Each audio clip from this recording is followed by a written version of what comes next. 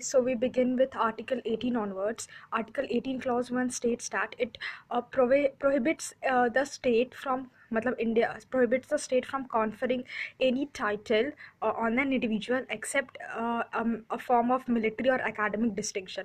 Military distinction कैसे अपन general lieutenant colonel या विंग कमांडर अभिनंदन बोलते हैं ना, वैसा हो गया. एंड academic distinction हो गया डॉक्टर इंजीनियर्स वो वाला. तो apart from this the state cannot confer any title. It has been done to promote equality among the people, and that is why. And the second is that कि somebody filed a case कि sorry ये हाँ एक और चीज़, ये पद्म award और पद्मश्री वगैरह भी जाते हैं ना, basically these are not titles. So supreme court का interpretation is that it is not title give and hence it cannot be used as it cannot be suffixed or prefixed to your name. मतलब कोई नहीं लिख सकता पद्मश्री. अगर मेरा नाम अगर पद्मश्री दीपिका पादुकोण ऐसा नहीं लिख सकते, ठीक है, तो वैसा नहीं लिखता है. और फिर उसके बाद अगर इवन ही और शी हैज़ वन पद्मश्री उसको यूज़ नहीं करेंगे. और फिर क्या है, पद्मा अवार्ड पे भी एक ऐसा टेक है कि ये भी तो it is Padmashri award these are giving your it is kind of creating a distinction, इसको भी बैन कर दो. तो कोर्ट ने बोला कि this is given in recognition of meritorious services provided to the society and these are not titles, rather it is decorations. And so people title नहीं है तो यूज़ भी नहीं कर सकते. फिर उसके बाद somebody filed a case that it is a violation of equality. Then court held that it is not a violation of equality, but it is rather a recognition of merit. While promoting the principle equality does not mean कि जिसने meritorious काम किया उसको recognize नहीं करेंगे. तो ऐसा था आर्टिकल 18 क्लॉज 1. आर्टिकल 18 क्लॉज 2 क्या करा है कि citizen of India prohibits a citizen of India from accepting any other title from foreign state without the president of India. Suppose अगर मोदी है, मोदी को कल को कनाडा का ऑनरी अवार्ड मिल रहा है, बोलेगा ग्रेट कैनेडियन है, कुछ भी कनाडा का कनाडा रत्न मिल रहा है, तो ये लीजन ऑफ ऑनर मिल रहा है फ्रेंच का. तो basically what they would do कि उस मोदी को परमिशन चाहिए होगी प्रेसिडेंट से, तभी वो एक्सेप्ट कर सकता है ना. आर्टिकल 18 क्लॉज 3 क्या है कि फॉरेन, हाँ, अगर कोई फॉरेनर भी है and if is holding a office of profit, suppose कल को हम लोगों ने क्या किसको हायर करें, जैसे कोई नाम बताओ यार, टॉम क्रूज, सॉरी यही नाम मेरे को दिमाग में आ रहा है. कल को हम लोगों ने टॉम क्रूज को आरबीआई गवर्नर बना दिया, सॉरी फॉर इट, पर अगर कल को हमने टॉम क्रूज को आरबीआई गवर्नर बना दिया, वो ऑफिस ऑफ प्रॉफिट हुआ ना वहाँ, तो वो ऑफिस ऑफ प्रॉफिट है. तो अब क्या उसको सॉरी चलो क्रिस्टीना लेग्रार्ड लेते हैं, ओके, क्रिस्टीना लेग्रार्ड को आरबीआई गवर्नर बना दिया, तो she is holding an office of profit. तो अब क्या है ना, even she belongs to a different country, I don't know which country she belongs to, suppose she belongs to France, and France government उसको honour करना चाह रहा है, लीजन ऑफ ऑनर अवार्ड देगा, but still she can not accept it unless Indian president Ramnath Kovind gives his consent. तो ऐसा है. I hope everything is clear. Now will moving to article 19. Article 19 is a superb article, because we say na, other than article 21 it is article 19 which has been liberally interpreted. It subsumes so many other rights ना, you will just be amazed to know. चलो start करते बिना time waste के. Article 19(1) sub clause A, देखो इसको ना याद करने का एक तरकीब बताती हूँ. 1 सब क्लॉज ABCDEFG है ना, सबको बताते हैं. पहला क्या है, freedom of speech and expression. दो लोग आएंगे, मिलेंगे, बात करेंगे, 2-3 लोग, तो वो लोग बात किए तो स्पीच एंड एक्सप्रेशन हो गया. फिर उसके बाद वो लोग असेंबल करेंगे तो असेंबली हो गया, फ्रीडम ऑफ असेंबली. फिर एसोसिएशन होगा, तो बॉन्ड विल फॉर्म बॉन्ड ना, then only will make our group. क्या लिटरेरी ग्रुप बना दिया हम लोगों ने अपना, तो हो गया ना, तो विल फॉर्म एसोसिएशन, तो we can form association. Now अब लिटरेरी ग्रुप बना के बैठे थोड़ी रहेंगे, विल मूव ऑल्सो समवेयर ना, तो टू इनकरेज पीपल अपने ग्रुप का प्रचार करना है, तो फ्रीडम ऑफ मूवमेंट हो गया. अब मूवमेंट के बाद फिर क्या है, विल सेटल समवेयर. अब डिसाइड किया यार हेड ऑफिस भी होनी चाहिए कहीं पे अपने ग्रुप की, तो सेटल एंड रेसिडेंस, तो freedom of settlement and residence भी है. फिर उसके बाद क्या है, 19 clause 1 sub clause F property था, मतलब पर इसे अब हटा दिया गया है 44th अमेंडमेंट एक्ट 1978 से. It is not a right, fundamental right ना, it is just a constitutional right under article 300A. तो प्रॉपर्टी भी खरीदेंगे अपन, सेटलमेंट के लिए प्रॉपर्टी चाहिए तभी तो ऑफिस बनाएगा, तो इसलिए हो गया. और फिर 19 क्लॉज 1 क्लॉज G, अब ऑफिस बना लिया अब लोगों को, it will be my work ना, विल यूज़, मतलब vocation, it becomes my vocation because will need money ना समवेयर. तो ये हो गया। तो बेसिकली एक बार मैं सबको समराइज कर देती हूँ। पहला freedom of speech and expression हो गया, दूसरा हो गया असेंबली, राइट टू असेंबल, फिर राइट टू एसोसिएशन हो गया, फिर राइट टू मूवमेंट हो गया, फिर उसके बाद सेटलमेंट एंड रेसिडेंस हो गया, प्रॉपर्टी और वोकेशन। तो बेसिकली आर्टिकल 19 के अंदर 6 राइट्स है, प्रॉपर्टी को हटा दिया अभी, तो पहले 7 थे। And it is essential for the healthy functioning of democracy. So I am telling you how. The 19 clause 1 sub clause है freedom of speech and expression. It is the most liberally interpreted one. 19 clause 1 sub clause है, because we can express ourselves in so many ways. I'll tell you how. मतलब जैसे कि अब मान लो Supreme Court held that Article 19 Clause 1 sub clause is an inalienable extension of inalienable extension of part of right to life. यानी Article 21 का ही ये एक तरीके का extension है। कैसे? Because see, you're being provided food, shelter, everything, but you're not allowed to speak, you're not allowed to express yourself. So this kind of constrains you, right? It was something which happened to women in Victorian era, या Indian context में देखो तो पुराने time पे, पर India में तो अभी भी वैसे ही करते हैं, तो let's move to Europe only. तो विक्टोरियन एरा में we had women like they did not have right to express themselves, they could not speak, vote out. तो फिर उसके बाद ना इट लेड to मतलब they felt that they don't have the right to live with dignity. So basically, so that is why we even have women authors who thought that they should be heard. So we have women authors writing under men's pseudonym है ना, काफ़ी सारे जो है, George Eliot वगैरह। तो ये हो गया कि मतलब why it is important. So for to attain a right to life and right to live with dignity, it is very important that you express yourself, and you can express yourself in many ways. पहला तो हो गया, मैंने तुम्हें बताता लिख कर हो गया। Second is like you can express yourself, see example सोचो, ऐसा बता रही हूँ, ये sports is also an expression of oneself. ऐसे कैसे? Suppose if I ask you what kind of sports do you like, so if somebody likes football or somebody likes rugby, तो नहीं कैसे ना, हाँ rugby is kind of a violent game, तो हाँ okay, मतलब थोड़ा violent nature का person होगा, या maybe he is like, he or she is like, what to say, very brimming with energy kind of person. On the other hand, who likes chess, तो she would be like, हाँ मतलब ठीक है, थोड़ा calm सोचने वाला person होगा. तो basically it is kind of an extension and expression of yourself. तो Supreme Court also held in a judgment that sports is also an expression of oneself, and thus participation in sport is a fundamental right under 19(1) subclause A. अब क्या journalism आ जाता है? So 19 clause 1 subclause A is also one which promotes journalism and freedom of press. मतलब हम लोगों ने बताया ना freedom of press, हाँ ये चीज़ मैंने तुम्हें तब भी बताई थी जब अमेरिकन कॉन्स्टिट्यूशन से कंपेयर कर रहे थे कि अमेरिकन कॉन्स्टिट्यूशन में फ्रीडम ऑफ प्रेस को अलग से फंडामेंटल राइट कर रखा है, एक्सप्लिसिटली मेंशन्ड है, पर इंडिया में 19 क्लॉज 1 सब क्लॉज ए से थोड़ा डिराइव्ड कर रखा है फ्रीडम ऑफ प्रेस.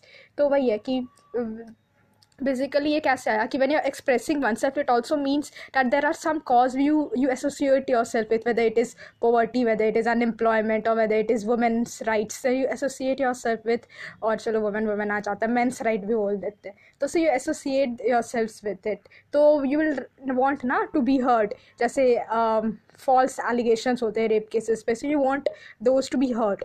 तो फिर basically how will you make yourself heard? By writing ना. तो इस तरीके से फ्रीडम ऑफ प्रेस ओरिजिनेट हुआ. थर्ड इज ऑल्सो दैट इससे ना we can also dissent. It also gives us the right to dissent, right to political dissent. Basically you can criticize the government for not meeting up to your needs. So these are the ways in which they are strengthening the democracy. Freedom of press, right to dissent दे करके. फिर उसके बाद और है एक और fault है, it also gives you the right to multi-party democracy. कैसे? यहाँ पे क्या है कि everybody has a right to dissent, so everybody can form an opposition to the government. So basically this right has also given strength and the concept of multi-party democracy. ये कुछ मैं नहीं बोल रही, सब सुप्रीम कोर्ट बोल रहा है. and the एक और चीज़ है कि हाँ मैंने बोला था एक्सप्रेस करोगे खुद को तो इन्फॉर्मेशन भी होना चाहिए ना, तो राइट टू इन्फॉर्मेशन, तो ये भी एक पॉइंट आ गया डेमोक्रेसी स्ट्रेंथन करने का.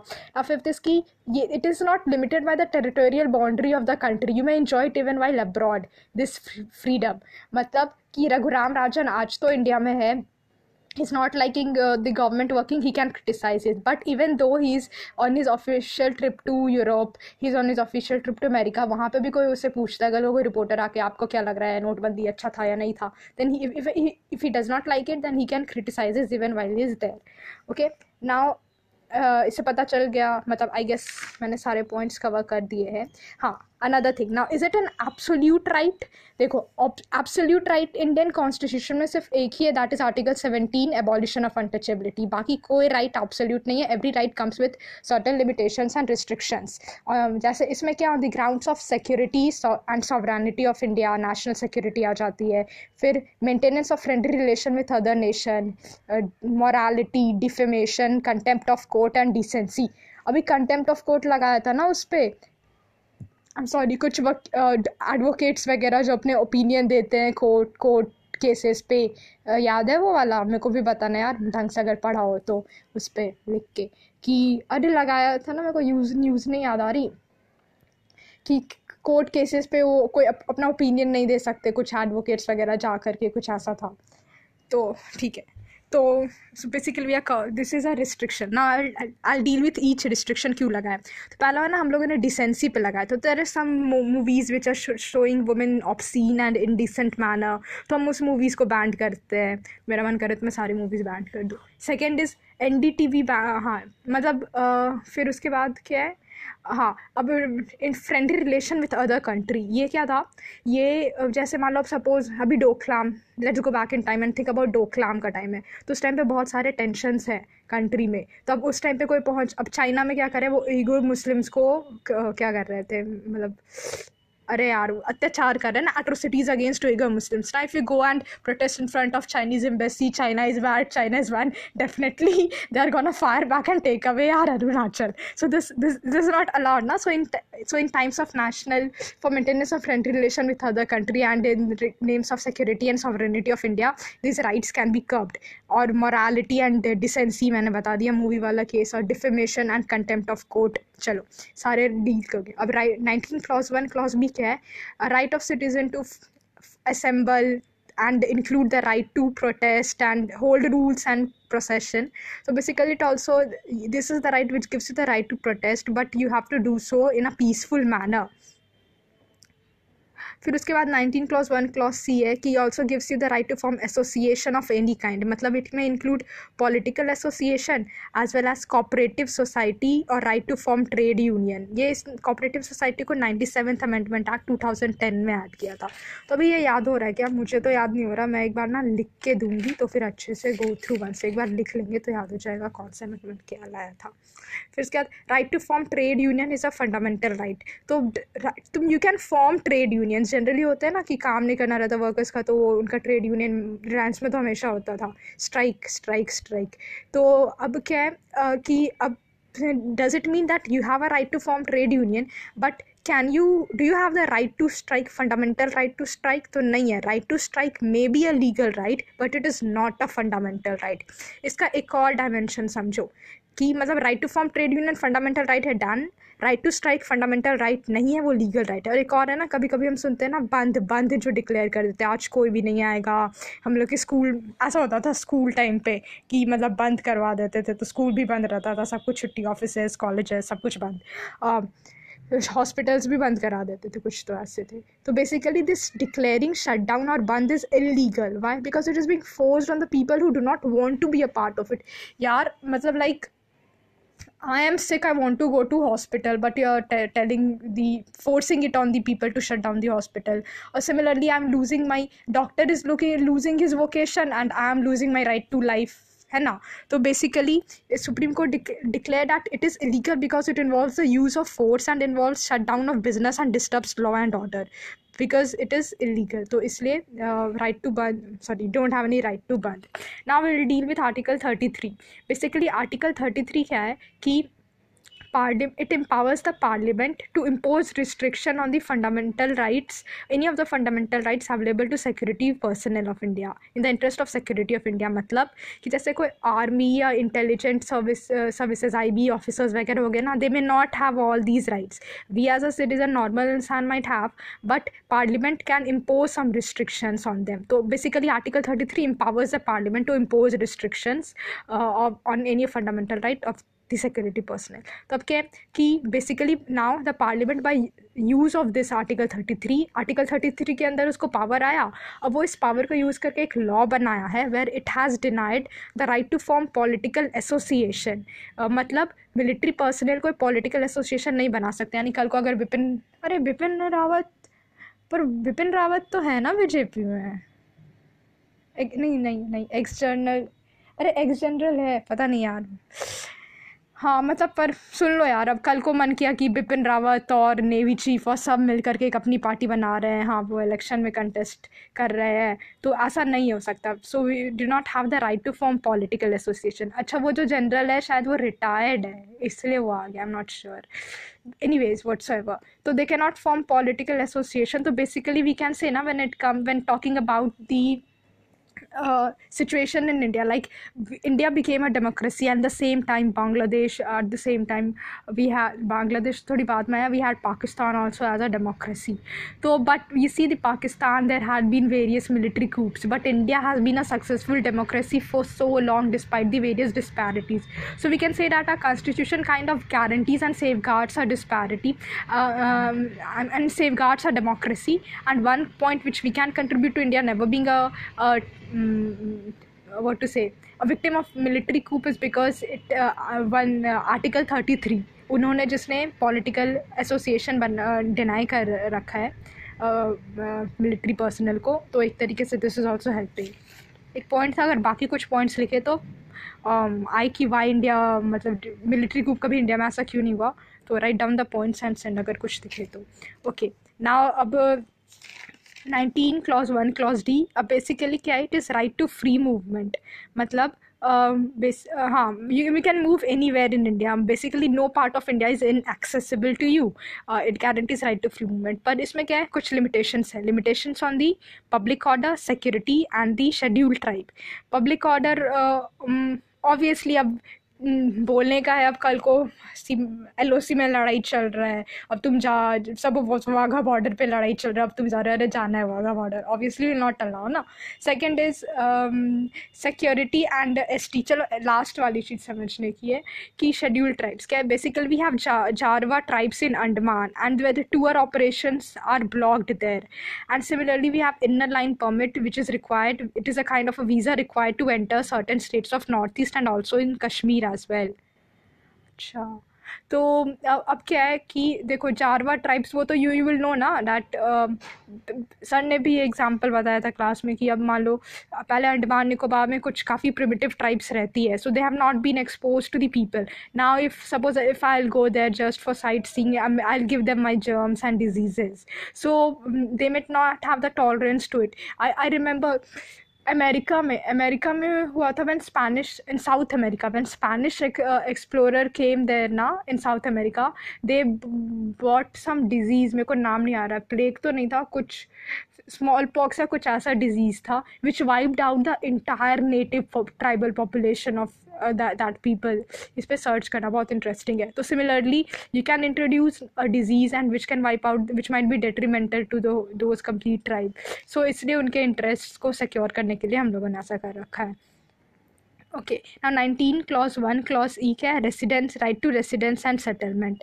अब यानी अब देखो, अब we see that the mass like the recent example is mass exodus of Biharis from Gujarat, and पुराना एग्जाम्पल ले लो, Rajiv Thackeray, Shiv Sena forcing Biharis out. So basically this is an exploitation of right to article 21 तो है ही, वोकेशन भी है 19 clause 1 सब क्लॉज जी, article 19 clause 1 sub clause E भी है, right to residence and settlement. तो इसलिए मैंने लिखा कि अभी वो गुजरात माइग्रेंट्स वाला काफ़ी फेमस था, तो मतलब उसमें याद आ जाएगा जब क्वेश्चन देखेंगे तो।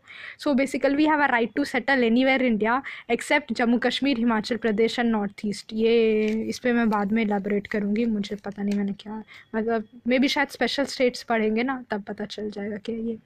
ओके इतना ही। अब 19 क्लॉज 1 सब क्लॉज जी क्या, बेसिकली राइट टू वोकेशन, मतलब लाइवलीहुड, ऑक्यूपेशन, तुम कुछ भी कर सकते हो एक्सेप्ट ऑब्वियसली अब will not allow you to do मतलब if you are someone dealing in prostitution, या मतलब if you are acting as a pimp और ट्रैफिकिंग वुमेन, तो यू कैन नॉट से कि भाई you're putting me behind the bars, it is like my right to vocation is being hampered, you cannot say that. So basically इसमें भी तुम्हारा limitation है, it should not be against the interest of the society.